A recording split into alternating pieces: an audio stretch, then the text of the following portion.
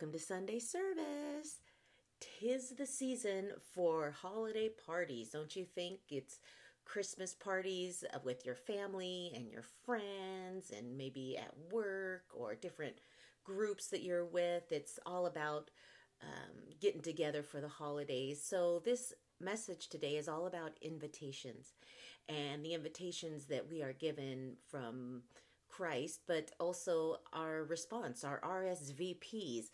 And I just pray that as you listen to today's sermon, that it blesses you, that it maybe is a little thought-provoking to you also. And just stay tuned at the very end. I surprise my congregation with just a little something. And so stay tuned, see what that surprise is, and see what their reaction is. God bless. Enjoy the message.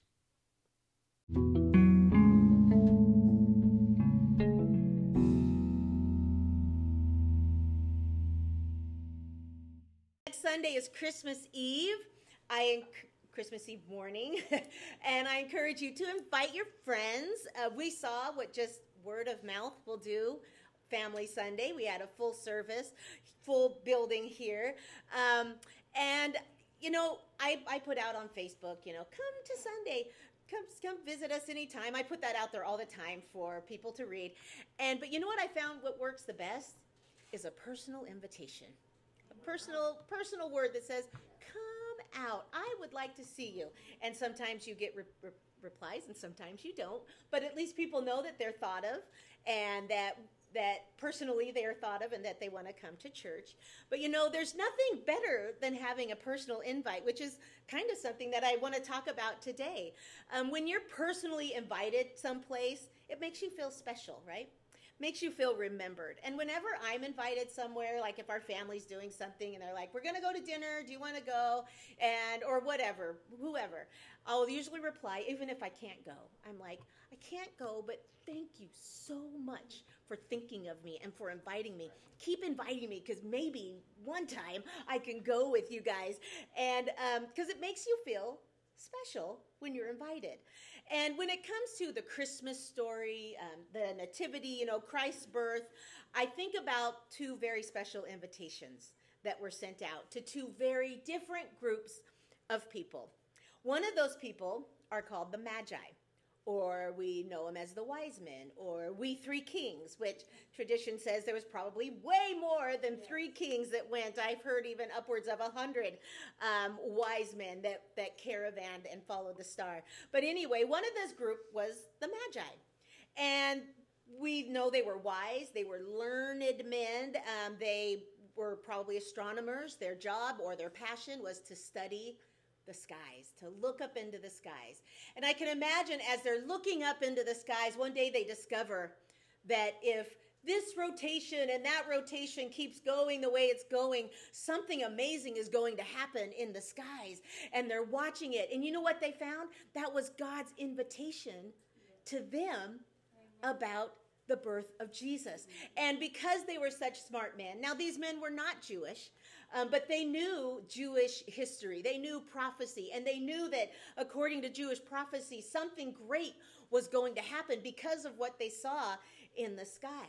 And we know that God sent them this galactic invitation, and they accepted. They accepted because we're told that they followed the star. They followed the star. Now, the second group of people that God sent that invitation to were the shepherds. The shepherds. And we'll go ahead and read in Luke 2, 8 and 12. I didn't have time to do a PowerPoint, so you'll have to actually read on your phone or in your Bible. But Luke 2, 8 through 12 says, "And there were shepherds living out in the fields nearby, keeping watch over their flocks at night. An angel of the Lord appeared to them, and the glory of the Lord shone around them, and they were terrified. But the angel said to them, 'Do not be afraid. I bring you good news that will cause great joy for all the people. Today in the town of David, a Savior has been born, and has been born to you. He is the Messiah, the Lord. This will be a sign to you. You will find a baby wrapped in cloth and lying in a manger.'" So here, these shepherds receive an angelic invitation. And we know they accepted this invitation because in verse 15, they're like, let's go. Let's go see this baby. So here you have two different invitations to two totally different groups of people. One is the wise men, who were probably men of influence, affluence. They probably had money, right? They had knowledge, and they were probably employed by government. So here are the magi, and then here are the shepherds, who were told they're lowly. And even in here, they were living with their sheep. They were out with their sheep, and they're living with their sheep. So my guess is they probably didn't smell the greatest, right? Yeah, they probably had been out there for a long time and didn't look the greatest, whatever. So you have these two totally different groups that received the same invitation, and they both RSVP'd in the affirmative. They said yes. Now, RSVP, we see that on invitations all the time. Do you know what it means, what it stands for? It's French. Did you know? You know that it's French. It means Respondez s'il vous plaît, which means respond, if you please. And when you see that on an invitation, they want to know, are you going to come to my party? Right? They want to know yes or no. Are you going to come? They want to know your intentions. But you know, the birth of Christ was not the only invitation that was given to see the Messiah, to see Jesus. If you read in the Gospels, you see that Jesus himself in his ministry, he gives the invitation over and over again. He says, if you're thirsty, come to me and I have living water that you're not going to thirst again. Are you hungry? I'm the bread of life. Come to me. He says, I'm at the door. I'm knocking. Are you going to open the door for me? Jesus is always giving that invitation to us. And all we have to do is RSVP. Respondez, s'il vous plaît, right? Respond to him. Accept his invitation. And I think of one particular, there's so many invitations. If you want a challenge for this coming year, read the Gospels and highlight every time you see an invitation given from Jesus himself. You'll find it throughout the whole word, but of Jesus himself, all the invitations that he gives us that we can respond in the positive too. But I took one instance here. It's found in the book of John. I'm not going to read the scriptures, but it's found in John 1:35 through 42. And it's about John the Baptist. He had just gotten done baptizing Jesus. And you know, when he baptized Jesus and he came up out of the water, he saw a dove ascend and he heard the voice of God say, "This is my son, who I am well pleased." So that had happened. And this was a little while later. And John the Baptist is walking with a few of his disciples. And he sees Jesus and he's like, "Do you see that guy over there? That's the Lamb of God." And those disciples straight away went to Jesus. And when they got to Jesus, Jesus turned around and he said, "What do you want?" And they say, "Where are you staying?" Which, when I read the story, I thought, that's funny because of all the things. What if Jesus walked into this room right now and he's like, "What do you want?" I could see me wasting that opportunity, and saying, "What's your favorite color?" Like something really silly. And then he walks away and I'm like, "What's your favorite color?" I could have asked for anything. He says, "What do you want?" And, so I kind of thinking that once that question came out of their mouth, they were like, "Where are you staying? That's what I asked? The Messiah, the Lamb of God, where are you staying?" But I have a feeling that no matter what they would have asked, Jesus' answer would have been the same. You know what he said? "Come and see. Come and see." And they did. They RSVP'd in the positive, and they accepted his invitation, and they spent time with Jesus. And we know that time with Jesus, it changed them, because one of those disciples, his name was Andrew. He went and he got his brother, who we've heard about. His name is Simon Peter. And he said, "Simon, come and see who I just met." And Peter goes right away. And we know that these two become followers of Jesus. They become apostles in the church, leaders in the church. They accepted the invitation to come and see Jesus. Come and see. What a great invitation that is from Jesus. What a great invitation that was from Andrew. And it reminds me of the Old Testament invitation that we are given. In Psalms 34:8, we know this scripture. It says, taste and see that the Lord is good. What a great invitation that is for us to taste and see that the Lord is good. And if you notice that both of these invitations require something of us. It says, come, then you will see. Taste, then you will know. For us to see and for us to know, we have to respond. We have to respond. Then we will experience. Until you taste something, you don't know if you like it or not.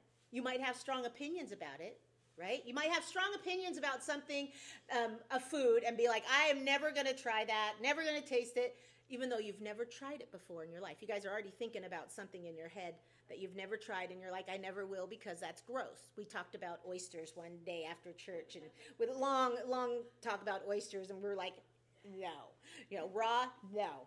Anyway, story time here. As you know, I am half Filipino, but really I didn't grow up knowing a lot about the Filipino culture because my dad, they were the firstborn in America of the family, but they were very Americanized. And my grandma and grandpa Cabales, they were back and forth between the Philippines and America quite often.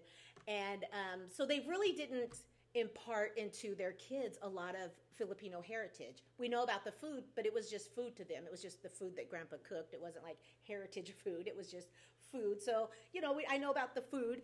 So, but I didn't know a lot about the Filipino culture. And as I got older, I wanted to know more. And when I was pregnant, 8 months pregnant with Corey, so that would have been 26 years ago, bless you, we went to a Filipino festival. My mom, my dad, me, Paul, and a couple friends, and it was a lot of fun. Got to see a lot of things, watch their dances, their dress. It was beautiful, and I learned of something called a Filipino dessert called halo halo. We heard about that before? Anybody? Okay, halo halo. I'll tell you what's in it. It starts out with some shaved ice. Okay, like an icy, shaved ice. Then you put a spoonful of, it's called nata de coco, which is like a coconut jelly. And then young coconut. Then you have red beans, and you have white beans in there. And then you have a scoop of ube ice cream on it. And then you pour evaporated milk over it all. Some people even put corn in there. Anyway, it did not look good at all. As I was 8 months pregnant too, remember. And what was funny was the only people that tried it was Paul and my mom, the two white people that were with us. So they get some, and we get in the car because we were getting ready to go home, and they take it in the car with them to eat. I'm 8 months pregnant, everybody, sensitive to everything around, and I'm looking at them eating. It's just a bunch of, halo halo means mix, and that's exactly what it looks like, a mix. And they're eating it, and my dad isn't the smoothest of drivers, those herky-jerky, get over. Yeah, so I've got this going on, and I'm looking at this, and then my friend, just before she stepped in the car, stepped in doggy doo-doo. So let's put all of that together, the smell, the sight, and the motion sick, and I'm going, I'm not going to make it home, It was not a great combination at all. So for years, whenever Paul would mention halo halo, my immediate response is, no, thank you. No, thank you. And I would not try it. I would see a picture of it somewhere, and I'm like, nope, not going to try it. Well, okay, let's fast forward about 15, 16 years. That's how long I did not try halo halo. And there was a Filipino place that opened in Everett, and he's like, do you want to go try it? And I'm like, okay, I'm going to be brave. I'm going to try it. So we went, and we got it, and I tried it, and you know what I said? Delicious. Delicious, everybody. Delicious. And I was like, I love this stuff. But until I tried it, I had no idea. My experience with Halo Halo wasn't great, right? But until I tried it, I was like, this stuff is amazing. You know what? It's easy for us to make decisions about things that we have never experienced. It's easy for us to sit back and look at people and how they are and how they live and make judgments on them if we've not walked in their shoes, right? We've not experienced what they've gone through. We've all done it. Yeah. I mean, I'm sure we do it even now today, not meaning to. My example was food, but we do that. We do that so often with other people. We judge how they live or what they do or how they respond and not walking in their shoes, not experiencing that. And many people have done that with Jesus. They have their decision made on what he is like without trying him for themselves, without responding to his invitation for themselves. And they could have had what I'm now calling a hollow experience, right? They could have had a bad experience with somebody who says they're a Christian, who is a Christian, or maybe a church. So they're like, well, if that's what church is like, if that's what Christians are like, then I'll have nothing to do with it. But without responding for themselves to see.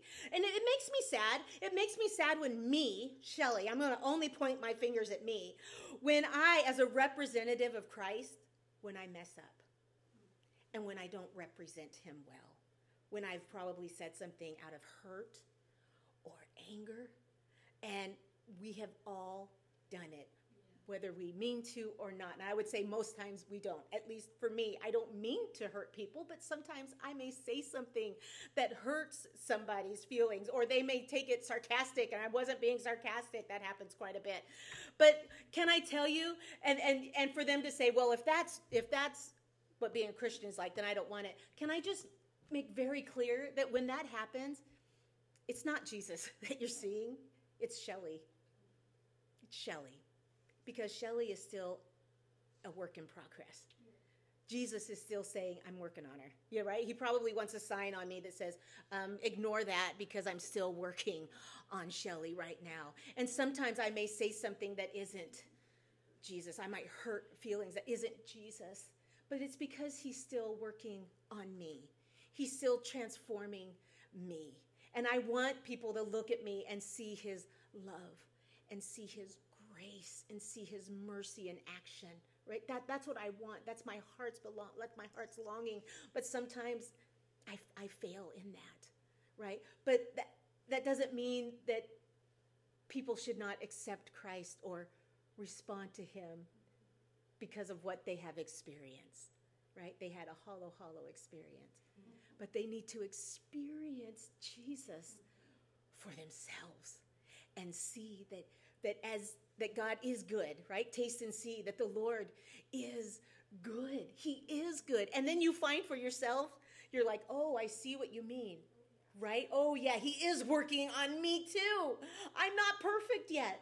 When we accept Christ, we don't become perfect, but we are the becoming. We are the becoming of more like Jesus. But I don't want how I live to cause people not to. So I'm trying, I'm trying my best to allow the Holy Spirit to change me from the inside out. But I want people to accept him for themselves and say, he is good. I've tasted and I've experienced that Jesus is good. I am thankful for the invitation that God gave at the birth of Jesus. And I'm thankful that all the invitations that Jesus gave while he walked on this earth, and we read in his word those invitations that are still for us today. But the invitations don't stop there. The invitations have to continue, and they continue through us. Through us. We are living invitations. How we speak, what we say speaks even louder than what we say, right? Even though we're a work in progress, we are still living invitations. Our lives should say, come and see. Our lives should say, taste and see that the Lord is good. Even when we're not saying those words with our mouth, they should see in our lives the joy of the Lord. They should see that when we're going through hard times, we don't have to fret. We don't have to worry because God's going to take care of us, right? They should see that in us. That's our lives being invitation, saying, come and see. Come and see. Let it speak louder, louder. It's easy. As we are living invitations, we are learning also how to be those invitations. And I can't tell you how many times I have apologized, right? You get home and you're like, man, I shouldn't have said that to that person. I'm sorry. And when you learn to apologize, you learn the power of forgiveness. It becomes easier. It becomes easier to do that as you live it. And setting aside pride to do that, it's hard. It's a hard process, but as you live that and as you learn to continually ask God, where did I go wrong today? And there's this devotional thing that Paul and I do at night, most nights, and there's always a section in there on asking God for forgiveness, and it has you think about your day, your day. What did I do today, God, that wasn't you? And when it first started, we first started doing this, I was like, easy. I thought this, I may have said this, I didn't do this or that, and then as it went on, I was like, well, how much can I do every day that's so bad? But every day as you go through your life and you ask God, what did I do today that wasn't you? How can I change that? He begins to just change you and transform you so that you can be a better living invitation for those that are watching you. Our lives are a living invitation. One last account in the Bible, John 1, still the same chapter that John baptized Jesus and that he told his disciples, there's the Lamb of God, that Andrew went and got Simon Peter and said, come and see. Well, after that, another disciple, his name was Philip. He spent time with Jesus also. He may have been one of John the Baptist's disciples that went and asked Jesus, where are you staying? It doesn't say in there, but it was all in the same account. But he spent time with Jesus, and he went to his friend named Nathanael. And he said, Nathanael, you have got to come because I found Moses, the guy that Moses and all the prophets that have been talking about, he's the Messiah. Come and see him. It's Jesus of Nazareth. And do you know what Nathanael said? Nazareth? Jesus from Nazareth? Does anything good come out of Nazareth? This is what I think. I think it was a saying back then too. But I think he may have had a hollow experience with somebody from Nazareth. He heard Nazareth is the wrong side of the tracks, and then he experienced somebody from Nazareth saying that they were from the wrong side of the tracks, right? So he's like, Nazareth? Nothing good can come out of there. Philip says, come and see. Verse 46, he says, Nathanael says, Nazareth? Can anything good come from there? And then Philip says, come and see. When Jesus saw Nathanael approaching, he said of him, here truly is an Israelite in whom there is no deceit. How do you know me? Nathanael asked. Jesus answered, I saw you while you were still under the fig tree before Philip called you. Then Nathanael declared, Rabbi, you are the Son of God. You are the King of Israel. Philip invited. Nathanael RSVP'd in the positive, and he accepted. And then he experienced for himself who Jesus was. And no longer did he see Jesus as Jesus of Nazareth, but he saw Jesus as the Son of God. Spending time with Jesus changed his view of who Jesus was. He had a new revelation of who Jesus was. His hollow experience was changed, right? He was no longer just this guy from the wrong side of the tracks, but he truly was the Messiah that they have been waiting for centuries. And this is the best thing, I think, about us being living invitations. That's all we have to do. Our job is not to convince people to accept Jesus, right? Sometimes we feel like if we put Jesus out there and they don't accept, what have we done wrong? But all we are to do is to live Jesus, to be his hands, to be his feet, and then the Holy Spirit does the rest. The Holy Spirit does the drawing. The Holy Spirit is the one that speaks to the heart of that person to change them, to give them a revelation of who Jesus is. But we want to keep asking God to transform us so that we can be better living invitations. And the way we do that is by spending time with Jesus. It's really the only way. We saw it with Andrew. We saw it with Philip. When you spend time with Jesus, he changes you.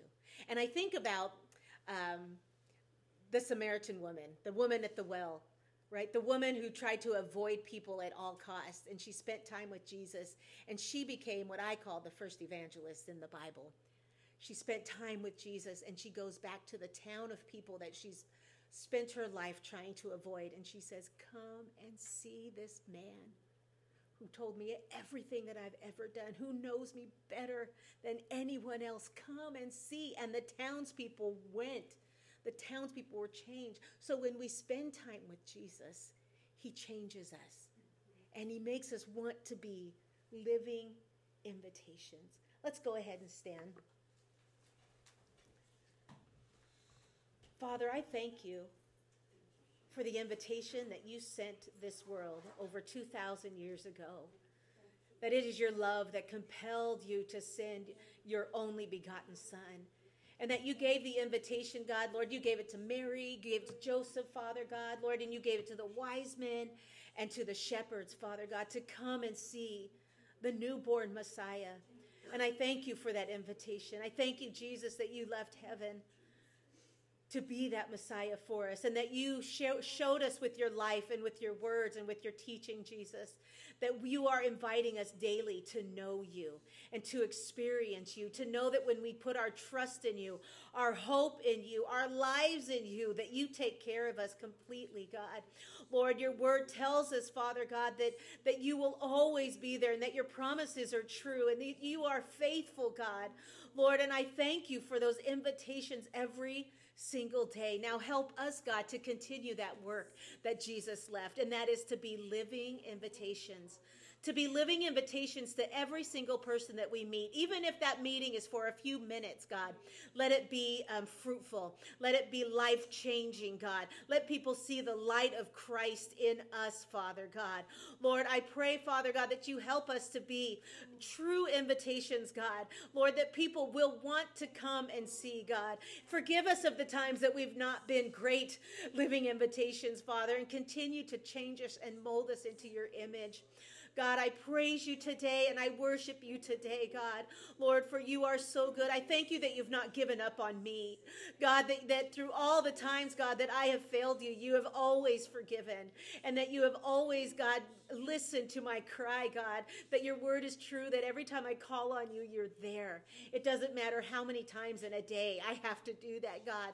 Lord, you are there, God, with your love and your grace and your forgiveness, Father God. Lord, and let that change us. Let it transform us, God. Lord, to those around us, God. Let us be true living invitations of who you are, Jesus, Lord, that the world may know you and know the light has come. The light has come to shine in darkness, God. Lord, that there is no darkness in you, God, that you are more powerful, that you are greater than any darkness in this world, God. Lord, I praise you today and I worship you, God, for you are good. I praise your holy name. I praise your holy name. You are a good, good God. Amen and amen.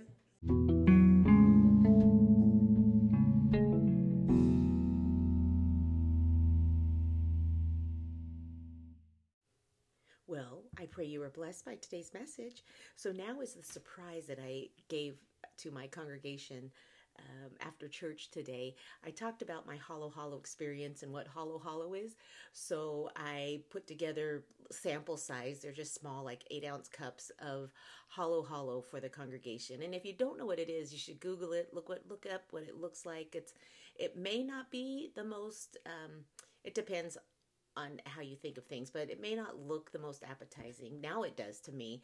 But I wanted them to try it for themselves, and I'm going to end with just this little clip of their reaction to tasting Hollow Hollow for the first time. And if you've never tried it, try something new. Have a great week and Merry Christmas. Bye-bye.